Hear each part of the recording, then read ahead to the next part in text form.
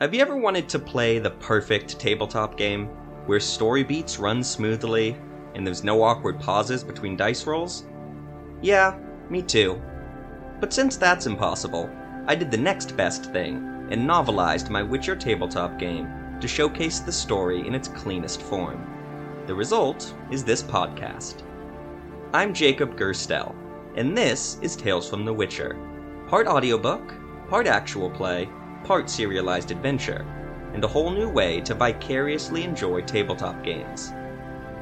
Welcome to the world of The Witcher, where monsters roam freely and the continent is once again at war. If you were hoping to follow the plight of Geralt of Rivia, however, I'm not going to be doing that. Instead, I offer you the story of a not-so-merry band of degenerates who are making their way across the continent. So sit back, relax, and enjoy.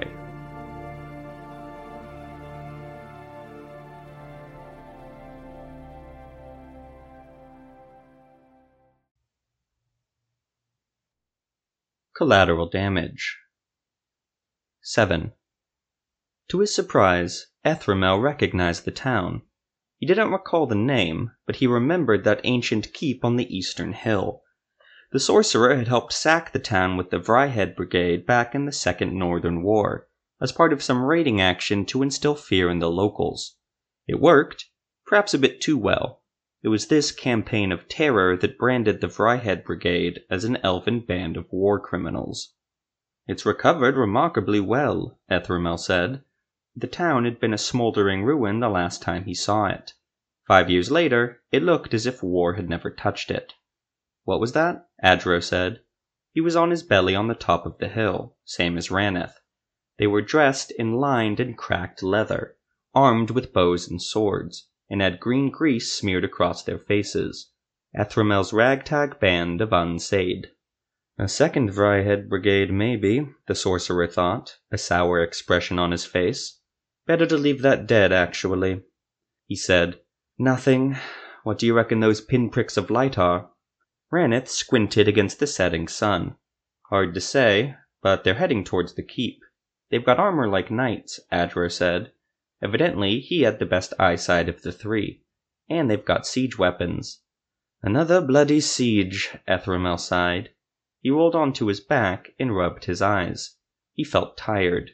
To make up for lost time, he had teleported himself and Adro and Raneth to the spot of Zevo and Nulif's capture in the Redanian foothills. Then, following the tracks, Ethramel teleported everyone ahead periodically. This allowed them to reach the town with the forgotten name within a day, but it had drained Ethramel of most of his power. Ethramel sat up, felt a woozy head rush, and lied back down. "Right, the Hans's track lead directly to town. Who's willing to guess that old castle has some sort of dungeon?" Adro restrung his bow and fingered the arrows in his quiver. "Best be heading out then. Don't suppose you have enough in you to teleport again?" Excitement laced Adro's voice. Ethramel couldn't fault him for that. Outside of Francesca Findabere, the famed Duchess of Doblathana, and Ethramel's first mentor in the art of magic, there were woefully few elven sorcerers remaining. And, Ethramel supposed, being teleported a half-dozen times in as many hours would impress anybody. "If I teleported us, I wouldn't have any power left to fight," he said, "so we'll be taking the long way. Raneth and I will go on ahead." Adro hopped to his feet and looked down at the relatively flat and empty plains that separated them from the town, though I imagine any town guards are about to have their hands full with these knights.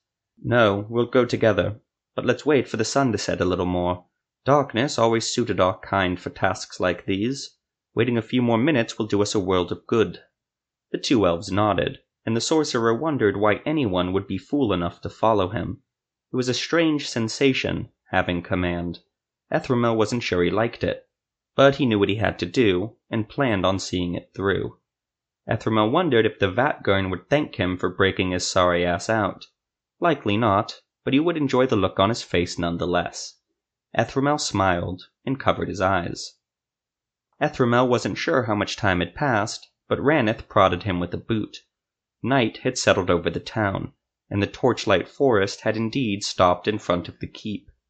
The three elves wasted no time padding down the hill and slinking across the empty plains as quickly as they could.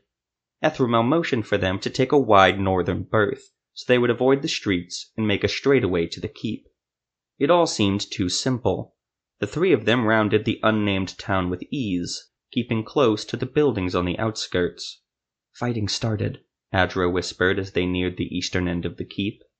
Ethramel heard the telltale sign of stones smashing against stone. He wondered how long the walls of that keep would last. He remembered it being old when he sacked the town 5 years ago, and he can't imagine it aged gracefully. "Are we to scale the walls, then?" Raneth asked, as they pressed up against the keep's eastern wall. Ethramel touched the cool stone and crumbling gray paste that held the blocks together. He felt drained, true, but he thought it less risky to teleport inside the walls than try to scale them. He had hoped to get a better sense of the area and the courtyard inside before blindly teleporting, but realized beggars can't be choosers. "Fancy another jaunt?" Ethramel said with a smirk. He stepped away from the wall and summoned up his power. Just as the grassy earth opened up to Ethramel's right like a cellar door. The sorcerer snapped his concentration back and pressed himself against the wall, watching a she-elf and 4 Dwan rebels, all clad in black, sneak out of the secret passage one by one. Ethramel recognized the elf with the bow hanging from her shoulder. Rissa. She had made a few deft hand motions and pointed towards the town. It had the look of an assassination squad, and they all had their backs to Ethramel and his own little Hansa. Adro and Raneth eyed Ethramel at once. The sorcerer hid his surprise and fear behind a shaky grin, and once again summoned up his power. He took a step into the open, giving him a clear shot to Rissa's back. He said a few solemn words in elder speech, and shot a gout of flame from his hand, directly at her. To Rissa's credit, she heard the conflagration before it hit, allowing her a quarter turn. But the spell landed true and caught her square in the side of the face. Rissa wailed and stumbled back, her black-clad rebels spinning and drawing their weapons. Ethramel did the same, and he was surprised he had the strength to hold his elven falchion. "Kill the Dwan!" he shouted. The elves threw themselves on the flat-footed rebels. Ethramel trusted the former Scoia'tael and set his sights on Rissa, who, despite her reddened face and charred hair, still stood. She spun towards the sorcerer, her good eye goggling him with hate. Ethramel caught a glint of light from her. Zevo's barehead witcher medallion hung around her neck. Rissa snarled and reached for her bow, but Ethramel was on her before she could knock an arrow. The she-elf jumped back, but landed badly on her ankle and stumbled. Ethramel would have killed her with one sword strike if his wobbling legs didn't buckle underneath him, and they both lost momentum.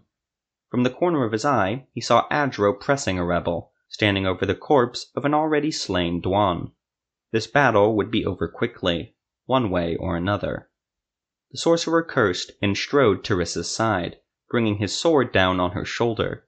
Rissa twisted her body and instead suffered a slash down her thigh. She again tried to step back, but ended up on one knee. She stared up at Ethramel, the flesh on the left half of her face bubbling, and spat. Ethramel opened his mouth to say something, but Rissa roared and lunged at him. The sorcerer, in surprise, held the point of his sword out in defense, and Rissa ran herself through. She coughed blood onto Ethramel's clothes, and her eyes went misty as she stepped back once more. Ethramel seized the barehead medallion as she did, and snapped it off her neck with ease. "That doesn't belong to you," Ethramel wheezed after Rissa collapsed. He heard no more sounds of struggle around him. Adro and Raneth had dispatched the other 4 Dwan, not without difficulty, if their heaving breasts and bloodied faces were any indication. Ethramel held Zevo's medallion up to the moonlight, then put it around his neck. It hummed lightly against his chest, which annoyed the sorcerer. He glanced at the newly opened passageway into the keep. This was fortunate, as Ethramel was completely tapped of power. "Easier than scaling a wall, eh?" he said to Adro and Raneth. "You two go first." 8. The battle outside was slackening, the Witcher knew. The sound of ringing steel lessened, since the outer wall collapsed and the Order of the Flaming Rose stormed the keep.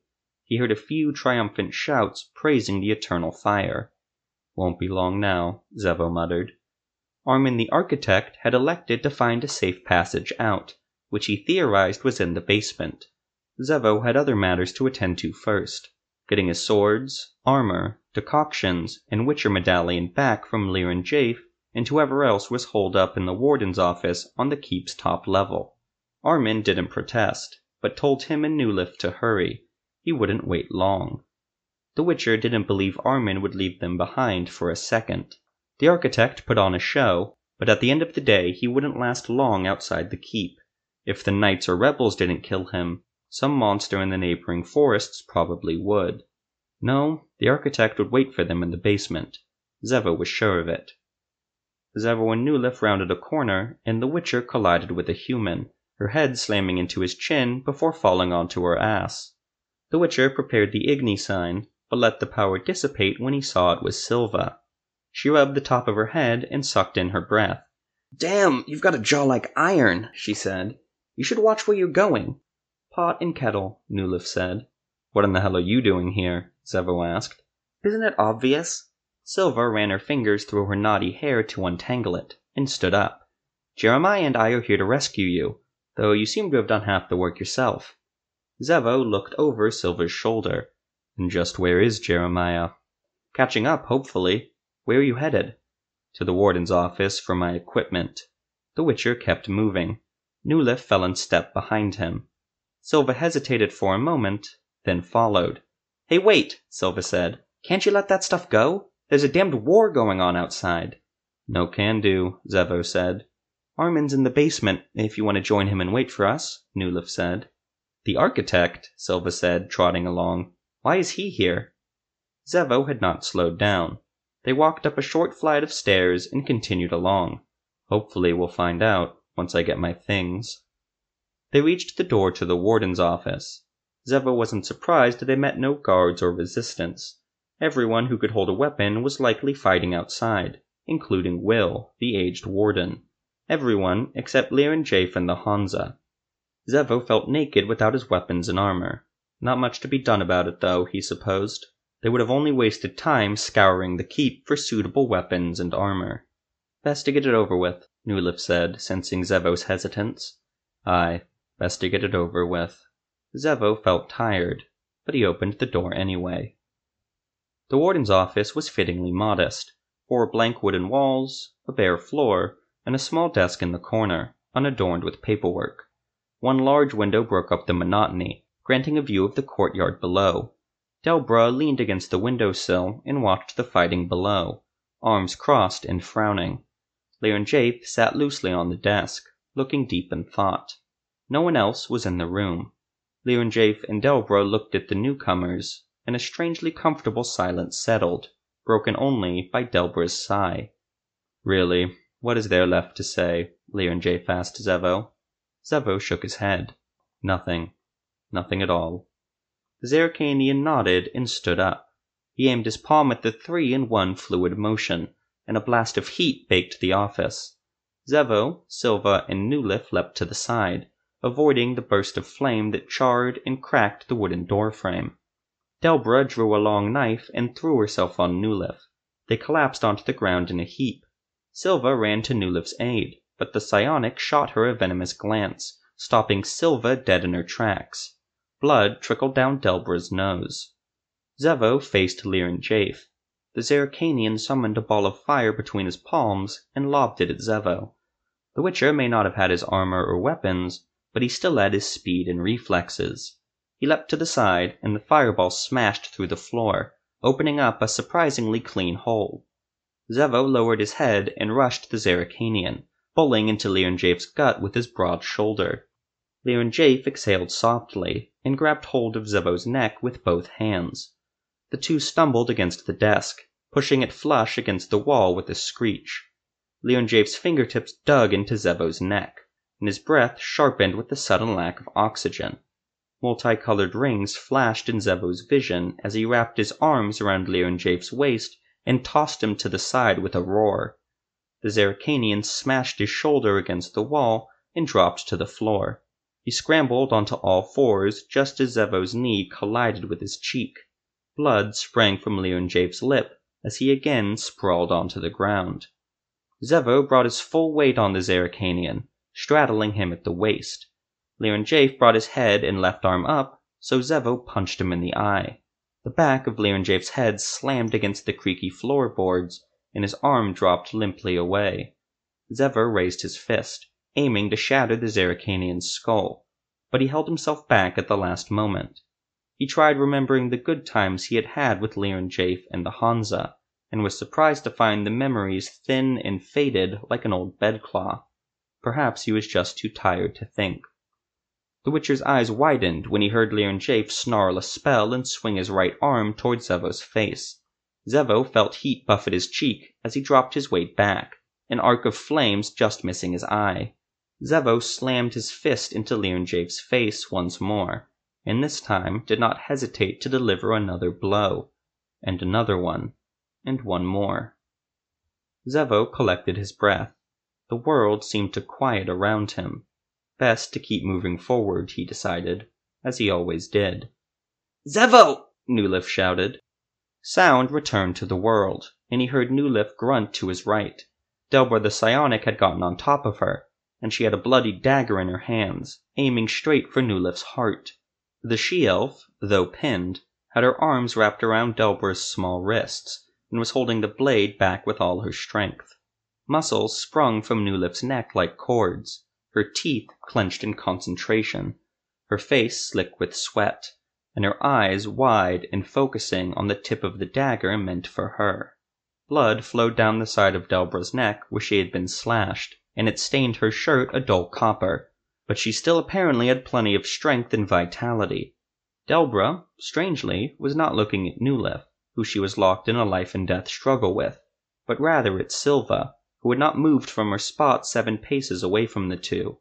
Silva was trembling minutely, unable to move even a finger.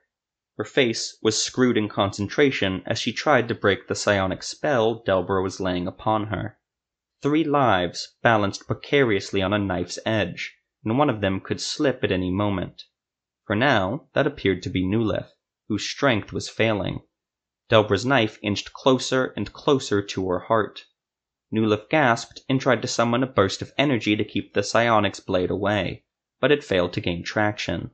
The she-elf gasped and craned her neck, so her damp cheek was resting on the floor. "Zevo," he heard Silva say. He looked to the woman rooted in place.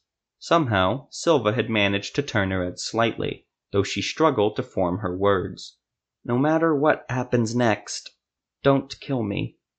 The Witcher didn't have time to think on the request. He just knew that Nulif would soon be dead, and Silva was the only one close enough to do anything about it. So he nodded, not quite sure what he was agreeing to. Silva closed her eyes and took a deep breath. She took a step forward with ease, and Zevo saw Delbra's eyes widen in surprise.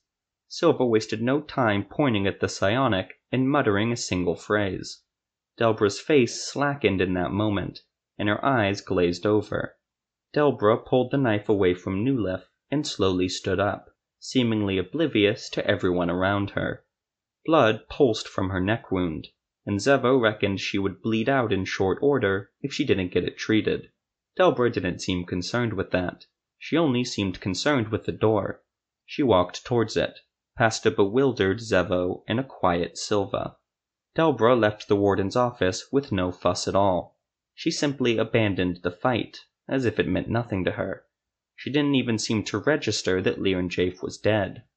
Zevo watched her leave before rushing over to Nulif, who lied on the floor gasping for breath, arms and legs spread as if making a snow angel. "Are you all right?" Zevo asked, kneeling by her.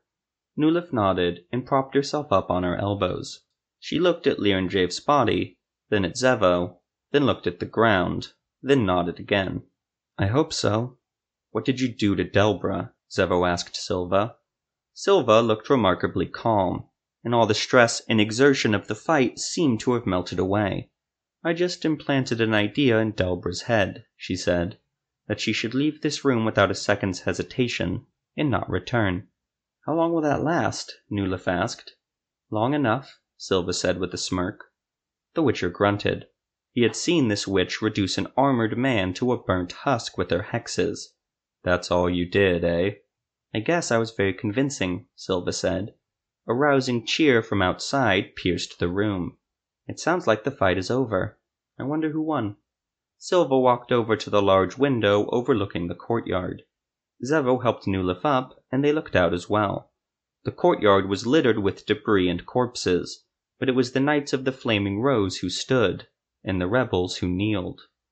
The leader of the knights, a large man with close-set eyes who looked distantly familiar, motioned to a fiery brazier in the courtyard. He beckoned for one of the kneeling men to come forward, an older man with a stooped back. Will, the warden, a man who had promised not to treat Zevo and the others unkindly, and kept that promise. Zevo could not hear what the knight was saying to Will, but the gestures and stance said enough. The Witcher had had his share of encounters with the Church of the Eternal Fire, and if they weren't busy trying to convert you, they were busy trying to persecute you. Seeing as how Will wasn't a mutant, Zevo knew that the knight was trying to convert him. The knight pointed to the metal brazier filled with flame, and then spoke to the 15 or so disarmed rebels. No one did anything for a moment. Then Will nodded and approached the brazier. He tentatively reached a hand towards the flame, but after a moment the knight grabbed Will's wrist and forced him to touch the metal. They heard Will's screams loud and clear. After a moment, the knight pulled the old warden's hand away, then smiled broadly and patted Will on the back. Another of the knights wrapped Will's hand in a white cloth before leading him away. "What in the hell are they doing?" Nulef asked. "What the Church of the Eternal Fire considers a baptism," Zevo said. "The knights are offering the rebels a chance to convert, but those that join the church must prove their loyalty.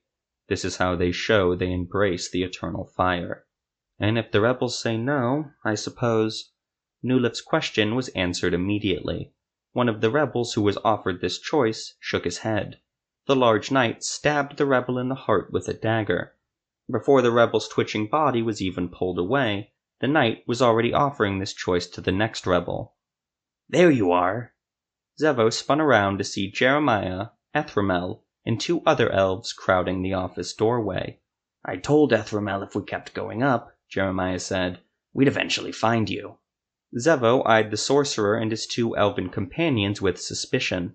"Didn't think I'd see you again," he said. "I thought I would," Ethramel responded. "That's why I drummed up a rescue party to save you. I'll mistake your tone for gratitude." "And Silva and I trailed you for days," Jeremiah added, "with every intention of helping you break out. It's not my fault Sir Isaac had other plans." The name clicked for Zevo.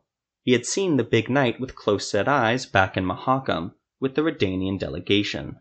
"Speaking of the angry zealot besieging the castle," Ethramel said. "The battle's over," Silva said. She was still watching the spectacle outside. The knights won. "Precisely my point," Ethramel continued. "Unless we want to be burned at the stake, I suggest we leave quickly. Before bumping into Jeremiah, we ran into our old friend Armin, the architect, in the keep's basement. I promised we'd meet him there once we got everyone reassembled. I can teleport us all someplace safe." Zevo grunted. He disliked the sorcerer, but he would be a fool to turn down an easy escape from this keep. His eyes caught a glint of silver beneath Ethramel's open shirt, and he knew what it was at once. He strode towards the sorcerer and snatched his Witcher medallion up. "Where'd you get this?" he snarled. The elves behind Ethramel tensed up and reached for their weapons, but the sorcerer remained calm. "Found it off Rissa. I was going to give it back." "Sure we're taking your time with that." "Once we were clear of this damned place," Ethramel finished. "But take it now, if it means that much to you." Zevo roughly snatched the necklace from Ethramel and put it on. He felt more like himself with the medallion's comforting weight against his chest. "Jeremiah claims he killed the gnome in your old Hansa," Ethramel added, as Zevo set about collecting his swords from the warden's desk. "And we passed Delbra's body on the way up here. She had collapsed on the staircase, bled out from a nasty neck wound." He paused, waiting no doubt for Zevo to react or snap back. The Witcher didn't want to provide him any satisfaction, so he made a show of unsheathing and inspecting his silver sword. "I think it's safe to say your old Hansa is no more." Zevo snapped his silver sword back into its sheath and said, "Seems that way." "All except for me," Nulif added, but there was no bite in her tone. She sounded like a person who could think of nothing but a comfortable bed and a long nap. "I can't find my decoctions anywhere," Zevo said. His armor was lying in a sack in the corner of the room. "Maybe Rissa took it someplace, if she had my medallion." "Collateral damage, Zevo," Nulif said. "It's time to go." Silva left the room. Zevo kept a wary eye on the witch, remembering what she said to him before polluting Delbra's mind with a hex. Nulif left next, followed by Ethramel and his 2 elven friends. Zevo noticed Jeremiah lingering by the window. Sir Isaac had finished baptizing the rebels, and was busy proselytizing to them about their new life that would be free of sin. "You know," the craftsman said, "I never liked Sir Isaac." "Live to fight another day, Jeremiah. Let's go." They reconvened in the basement of the conquered keep, and Ethramel teleported everyone far away from Hautsburg. None of them ever returned.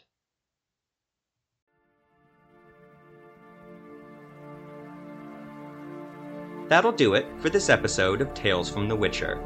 This podcast is written and produced by Jacob Gerstel. The Witcher novels are by Andrzej Sapkowski, The Witcher games are by CD Projekt Red, and The Witcher Tabletop RPG is by R. Talsorian Games.